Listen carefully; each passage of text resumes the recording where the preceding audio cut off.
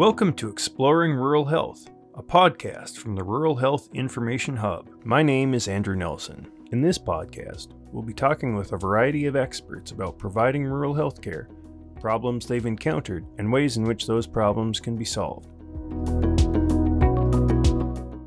This is an episode about recovery housing.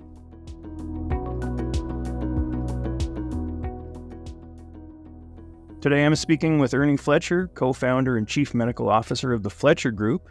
He's also a physician and a former governor of Kentucky. And also joining us is Erica Walker, outreach and engagement specialist for the Fletcher Group. Thank you both for joining us today. It's our pleasure. Thank you. Thanks, Andrew. Thanks for having us. Glad to be here. To get started, can you tell us a little bit about the Fletcher Group and its designation as a rural center of excellence? Yeah, Andrew, about really 5 years ago, we developed the Fletcher Group, and it was based on work that I'd done as governor of Kentucky. At that point, with actually a team, an individual by the name of Don Ball, who had a lot of the ideas behind it and had worked in Lexington at a place called the Hope Center, we developed Recovery Kentucky. Fast forward from that year of 2004, we have 18 of those centers in Kentucky. At least 6 are in rural areas. And they provide services where individuals go into recovery, and they may stay anywhere from 6 to 24 months, depending on, their recovery pathway.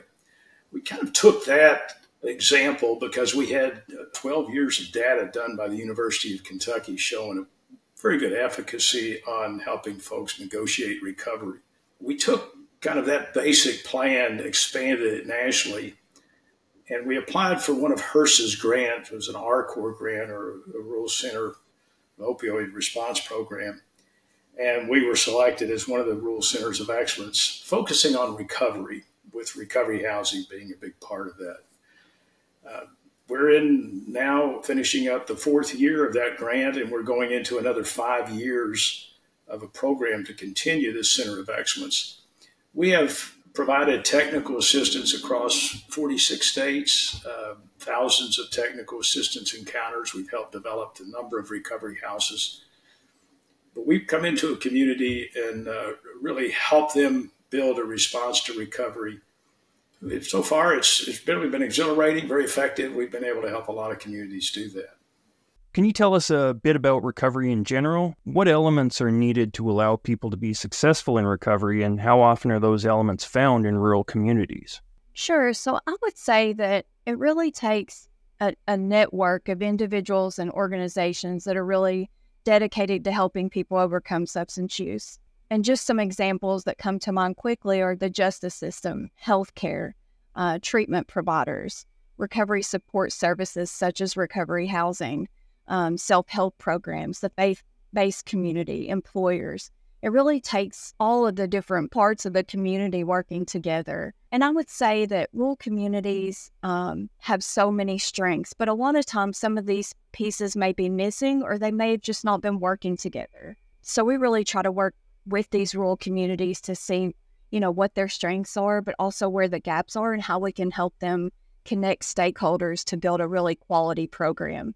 Can you tell us specifically what is recovery housing and why is it needed in rural communities? Recovery housing is a broad spectrum of services, but it differs from what folks may refer to as housing first in the fact that it is sober living. Folks can be on medication-assisted treatment, but it requires that people not use drugs illicitly. The other thing about recovery housing is it really treats some of the health-related social needs, or what's been referred to as social determinants. And in a chronic disease, about 80% of the impact, at least, of having efficacy in how you treat an individual has to include those social determinants. And SUD, or substance use disorder, is a chronic disease, but it's a chronic disease that has a tremendous impact on social connections, on the ability to be employed. Often folks have been in justice involved, so they end up losing maybe their job, getting disconnected from their family and friends often. And not only that, but they may end up being homeless or arrested, as I mentioned. So recovery housing provides a safe place for recovery It provides supportive services. There's several levels. The National Alliance for Recovery Residences, NAR, sets up 4 levels that go all the way from what we call an Oxford house, which is just a self-governed house, but folks that come together that are in recovery and live in a house and work together to maintain their sobriety. It doesn't provide any wraparound services within the house, but often people are involved in mutual help groups such as AA or Celebrate Recovery. You get up to a level 4, and they may have a lot of clinical support. So it may have a lot of programming within the house. People may not be employed. They may focus totally on their recovery for a while. And it depends on, I guess, the acuity of how significant the SUD is and how much it's impacted an individual's life and how much support do they really need. So recovery housing is a spectrum of services that are provided. It's important in rural communities because housing is often an issue. And the rural communities, they often have the resources, but they don't necessarily have the structure to bring those resources together and to really use those resources. So I think it's extremely important in rural communities because they do have less access to health care. Transportation becomes an issue, and that's why you need the recovery housing in rural communities. In rural communities, there's a disparity in the incidence of SUD, and it's higher in rural communities. And having those resources there for recovery housing where folks live and work in some cases is extremely important because of the challenges of transportation. We do a lot of work out west, and you're talking about some large states where it may be significant distances to resources if you don't really supply those in rural communities. Ernie really did a good job of covering the level 1 and then the highest level 4, but in between you have a level 2 and 3. So in a level 3 recovery house, for example, they often provide case management services. They offer life skills, parenting classes, and kind of a lot of social in-house services that they can provide, and a lot of peer-led groups and classes that can help an individual enter and maintain long-term recovery. Peer support services and having someone with lived experience has been shown in research to be extremely effective. And that's true not only in this, but the same thing in cancer, diabetes. Having peers really share their experiences makes a tremendous impact on recovery for individuals. Part of recovery is meaning and purpose. If you go through AA, which is an evidence-based program, if you look at some of the requirements or responsibilities along that 12-step, it's in order to help others. And that's part of the therapy. It's a mutual benefit, and being able to provide help to other individuals and really understanding what they're going through is important. I couldn't agree more. You know, as a person in long-term recovery myself for coming up on 17 years, I would say that helping someone else is, in my opinion, the key to success. You know, in the 12 steps, it talks about, you know, if nothing else is working, if you're in a rut, if you're having a hard time and nothing else works, then working with somebody else struggling with addiction will save the day. And I've seen that time and time again. I think you get a level of engagement and rapport. It's just hard for anything else to compare to. So it's such a crucial component, something I fell in love with working in the Recovery Kentucky model that Governor Fletcher and his administration started in the early 2000s. And I've been just really an advocate for the peer-led social model ever since. Just the quality of recovery people gained through that model is hard to describe. The other thing I want to add, Andrew, on the recovery housing, and that's that healing of the brain takes time, 9 to 12 months before you really start to see a good resolution of those changes in the frontal lobe and even down into the limbic system, if you will, their amygdala. And a lot of the clinical programs are 30 days only. And what we see, there's a lot of reuse after that because they don't have long enough to be in a, if you will, a supportive environment in order to really potentiate that healing. of the frontal lobe specifically. What we often find is individuals go through those 30-day programs. It's then good to transition to a recovery house where they can continue to get that support services and really a lot of the support and education that Erica mentioned as well. Because these folks have had sometimes their life really turned upside down, and they kind of have to start somewhat from the beginning in a way to kind of restructure their habits and what they're doing and their purpose and meaning. And that recovery housing gives as a cost-effective way, really, of providing services over a longer period of time. I would agree. And just to add to that, I worked on the clinical side of things as a drug and alcohol counselor and a trauma therapist for a while. And it's wonderful, meaningful work. But I realized so quickly working in an outpatient setting that it didn't matter how good of a counselor I was if they didn't have a safe, healthy environment to live in and to be at while they were trying to recover. So another reason that this work is so important. Yeah, what are some of the impacts and returns on investment that you've seen from recovery housing programs in rural communities?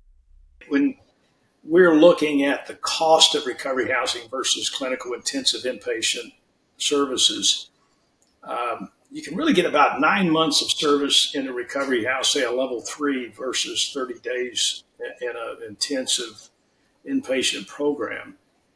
And the outcomes really have been shown to be better the longer an individual can really have those supportive services wrapped around them. I mentioned the University of Kentucky does research outcomes for Recovery Kentucky, and they've shown a direct ROI, a return on investment in recovery housing, around $2.70. That's direct. When you look at indirect and some of the other things, such as reduction in healthcare costs, you start to get up around $8 per every dollar invested or higher. So it's really a good return on investment. We're working in Vermont, which is a very rural state.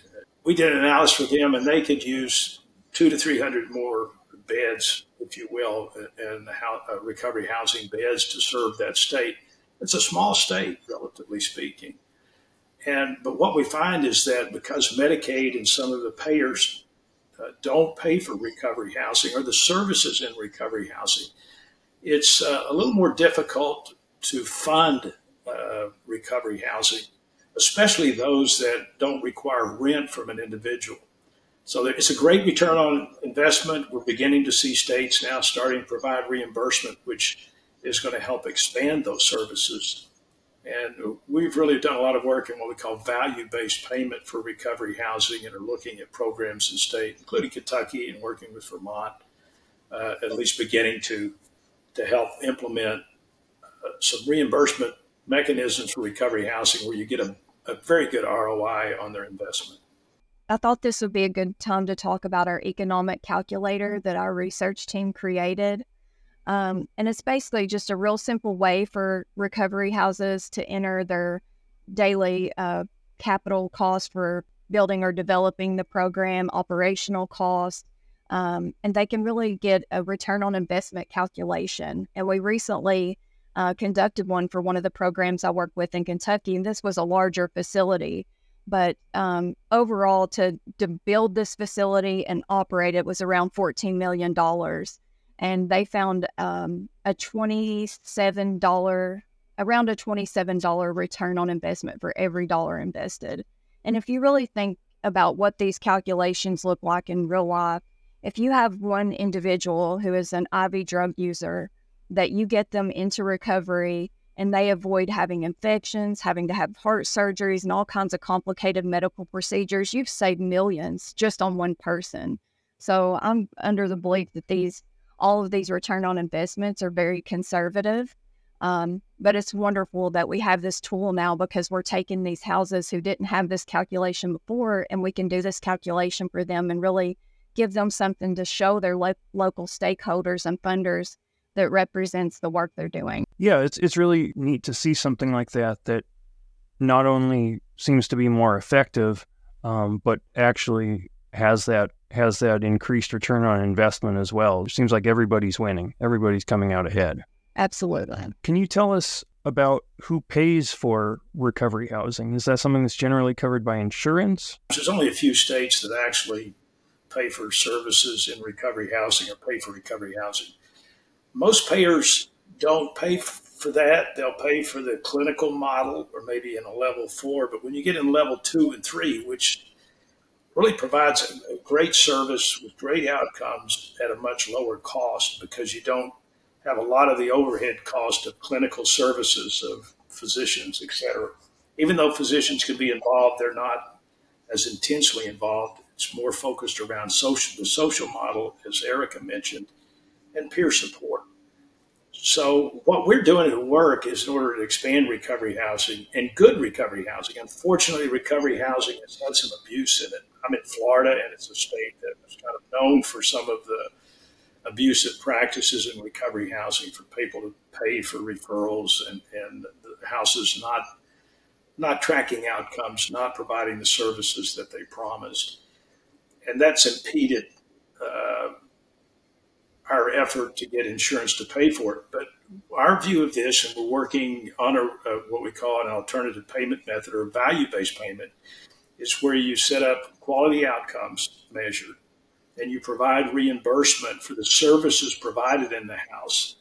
And that way it's under a care plan, which would qualify for Medicaid and a lot of other healthcare plans. What we're doing, if you look at the number of overdose deaths, is helping, but it's not working to the extent that we'd like it to. And I think we're going to have to look at more of addressing those social determinants.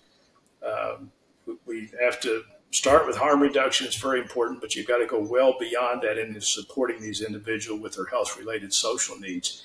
And recovery housing does that. And once I think we begin to see that, we'll begin to get insurance companies or payers and government payers providing some reimbursement for those services. Projects like recovery housing can often encounter this kind of not in my backyard attitude. People might recognize, sure, there's a need for this service, but I don't really want it to be provided around me. I don't want to have to see that. Have you found ways to help communities see the positives of recovery housing in their communities and overcome that mindset? We've run into, not in my backyard or NIMBY quite a bit. And I think it's important from the outset, if you're looking at a program, to really be proactive in educating and showing folks that, hey, these are not only safe, when they're done well in the right locations, they don't impact their property values that people get worried about. And actually, it provides a service and uplifts the community. We often involved faith-based communities, which helps with that. And as we bring the faith-based communities in, we start working on stigma, which is a real issue around SUD. And so that helps reduce that NIMBYism. And we've been able to do that in a number of communities, some which we started out that had some real opposition. We also work with the University of Rochester that has a program where they bring in a facilitator and do some town hall type meetings and really share a lot of information on what SUD is, how it impacts. Most families now have been impacted some way with SUD. At least most people know a friend or somebody that's overdosed now or had a tremendous impact with SUD. So that helps. Well, I agree that being proactive, meeting with local stakeholders, something we always did when I was working in recovery housing is we invited the community in. They had an open invitation to come sit in, meet with our residents, see the home, sit in what we call a therapeutic community meeting and just really see what we do. And I think it lifted the veil of mystery and they were able to see that these were just wonderful people trying to get their lives back together. And, something else I think is really important is community involvement. We had some NIMBY issues in a house I worked in many years ago, and we had a flood in that community. And the residents at our center went out, helped clean up. They helped, pack things, rescue people. I mean, they were fully involved from the day that it happened. And after that point, the whole community perspective changed. They packed groceries for the elderly. They're just people in recovery are, I think, 6 times more likely to volunteer in their local communities. they make great neighbors. And that was something we had in place, was good neighbor policies. We had a grievance procedure if there was an issue, because some people make mistakes, things do happen. But that was far and few between. But we did have a process for neighbors to let us know if something was going on we need to know about. So I think it really is transparency and getting to know your community, being involved in the community. And it's also all about the culture in a home. We really created a culture of love and respect, not only for one another in the home, but also for the community. And we wanted, it was really a sentiment that we wanted the community to see us as a positive influence. And all the residents did a really good job of carrying that message.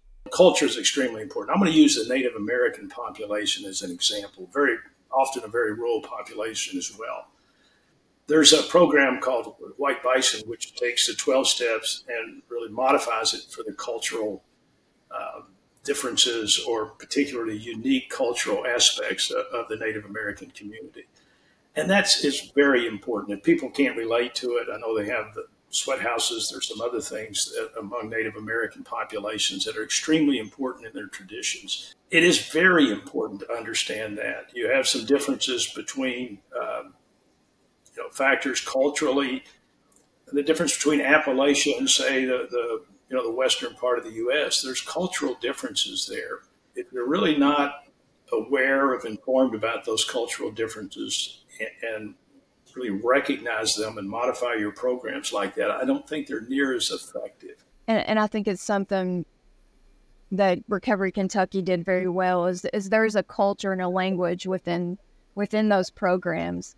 And the residents really went above and beyond to be a good representation of recovery. We talked about attraction over promotion. Carry yourself and live your life in a way that's attractive, and other people will want recovery. And they really exuded that. I always say that a culture in a home should really be a good mixture of love, patience, and tolerance with accountability and structure. And I would say those are the keys to success, in my opinion. Yeah, can you go into a little greater depth about how partners can be engaged for successful recovery housing programs and help to create a positive recovery ecosystem? Andrew, I think you hit on something that is extremely important, and that's that, especially in rural communities, for several reasons. One is that there's a lot of resources there, but they're often siloed. So bringing a lot of partners together will help bring a synergy between those resources that may not have been realized otherwise. Secondly, it becomes a community effort, and that helps reduce the NIMBYism substantially. I'll take an example. In some communities we go in, you want to bring in a justice system, for example, on building recovery housing. That may not seem, intuitive right off the bat, but oftentimes they have a lot of individuals that they can divert into that program, and we get much better outcomes than just incarcerating those individuals. Secondly, the educational institutions. In one community, it was the community college and technical college that helped provide the land to develop the recovery house and the programs. As we look at moving folks into meaningful employment, having those educational partnerships are extremely important, because having meaningful employment, meaning and purpose, again, is an important part of building what we call recovery capital or resiliency. You start bringing in the hospital, the healthcare, the provider systems, bring in faith-based communities, bring in transportation, the housing organizations. You always have some individuals or groups that are working with the communities on addiction and recovery. There's a lot of work generally already going on in the community, and it's important when you go into a community to engage those folks and kind of come alongside and work with what they're doing and help build their work. And we don't come in on a white horse and have all the answers, let me put it that way. You can bring the partners together, and oftentimes those partners know the needs and have the answers. We can just be helpful bringing the synergy and convening those individuals to allow them to bring their resources and knowledges together. And it's extremely important. That brings that very positive recovery ecosystem. Well, I was just thinking about a real example that I experienced, partnerships. We had, at one of the programs I worked at, we had a local probation and parole officer.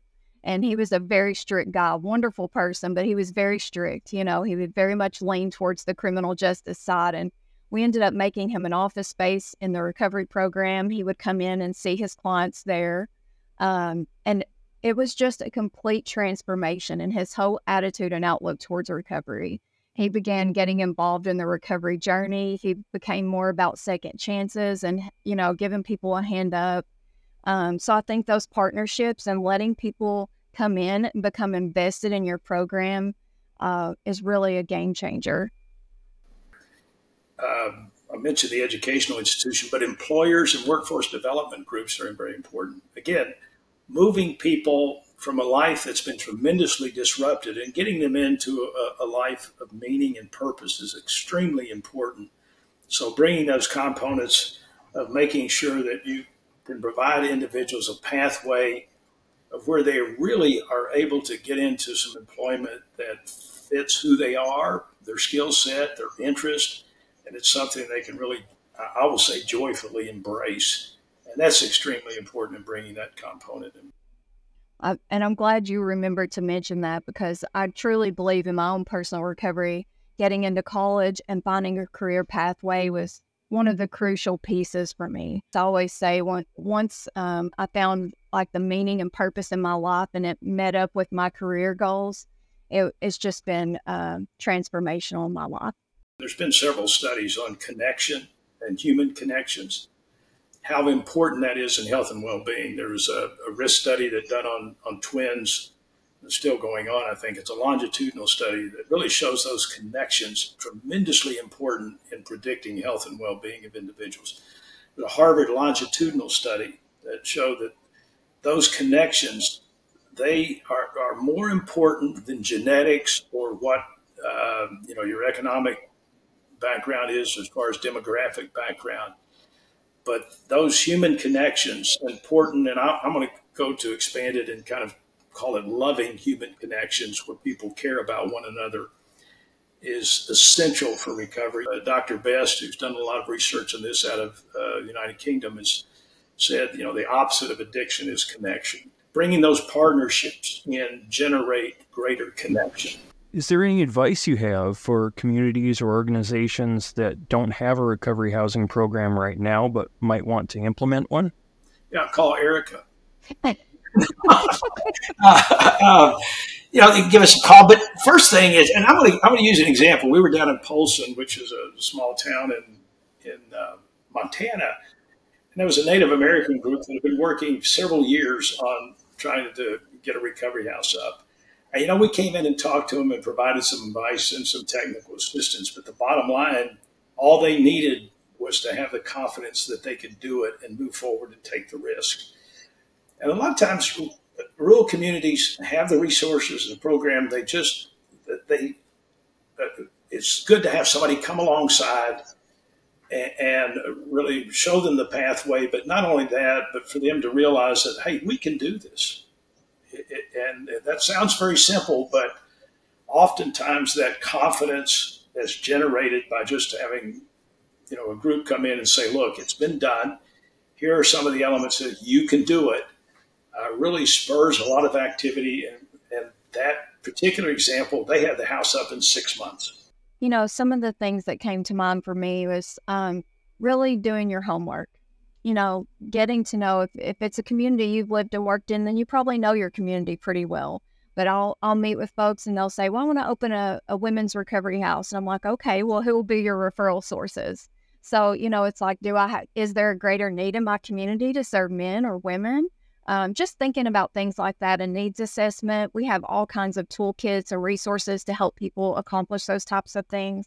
So just really doing your homework, getting to know your stakeholders, and of course, reaching out to someone for technical assistance, whether it's us or other folks who have operated recovery houses that would be willing to come alongside you.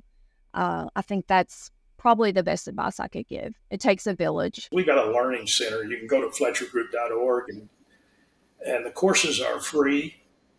We've got probably more than 60 or 70 courses there. And folks can begin to look what it takes, and the toolkits that Erica mentioned are often on there in an educational format. There's also a lot of information on our website about developing recovery housing and some of the things that are needed.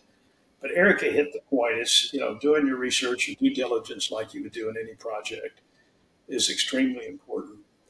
Uh, Unfortunately, most rural communities are in need of recovery housing because of the impact of this epidemic.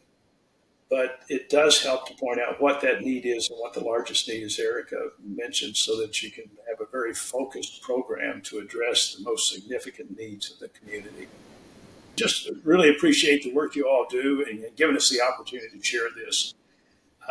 Our response around the nation, and while we have had projects in 46 states, is there's a lot of folks out there wanting to develop more support for folks in their communities. It's a joy to work with those individuals because they have a passion and interest. And so thank you for the opportunity to be here and the work that you all do. It changes lives and transforms life. Takes a lot of work, but it's very rewarding for communities when they see what they've developed and start seeing folks that have had their lives transformed. You've been listening to Exploring Rural Health, a podcast from RHI Hub. In this episode, we spoke with Ernie Fletcher, co-founder and chief medical officer of the Fletcher Group, as well as Erica Walker, outreach and engagement specialist for the Fletcher Group. Look in our show notes for more information about their work, and visit ruralhealthinfo.org for all things rural health.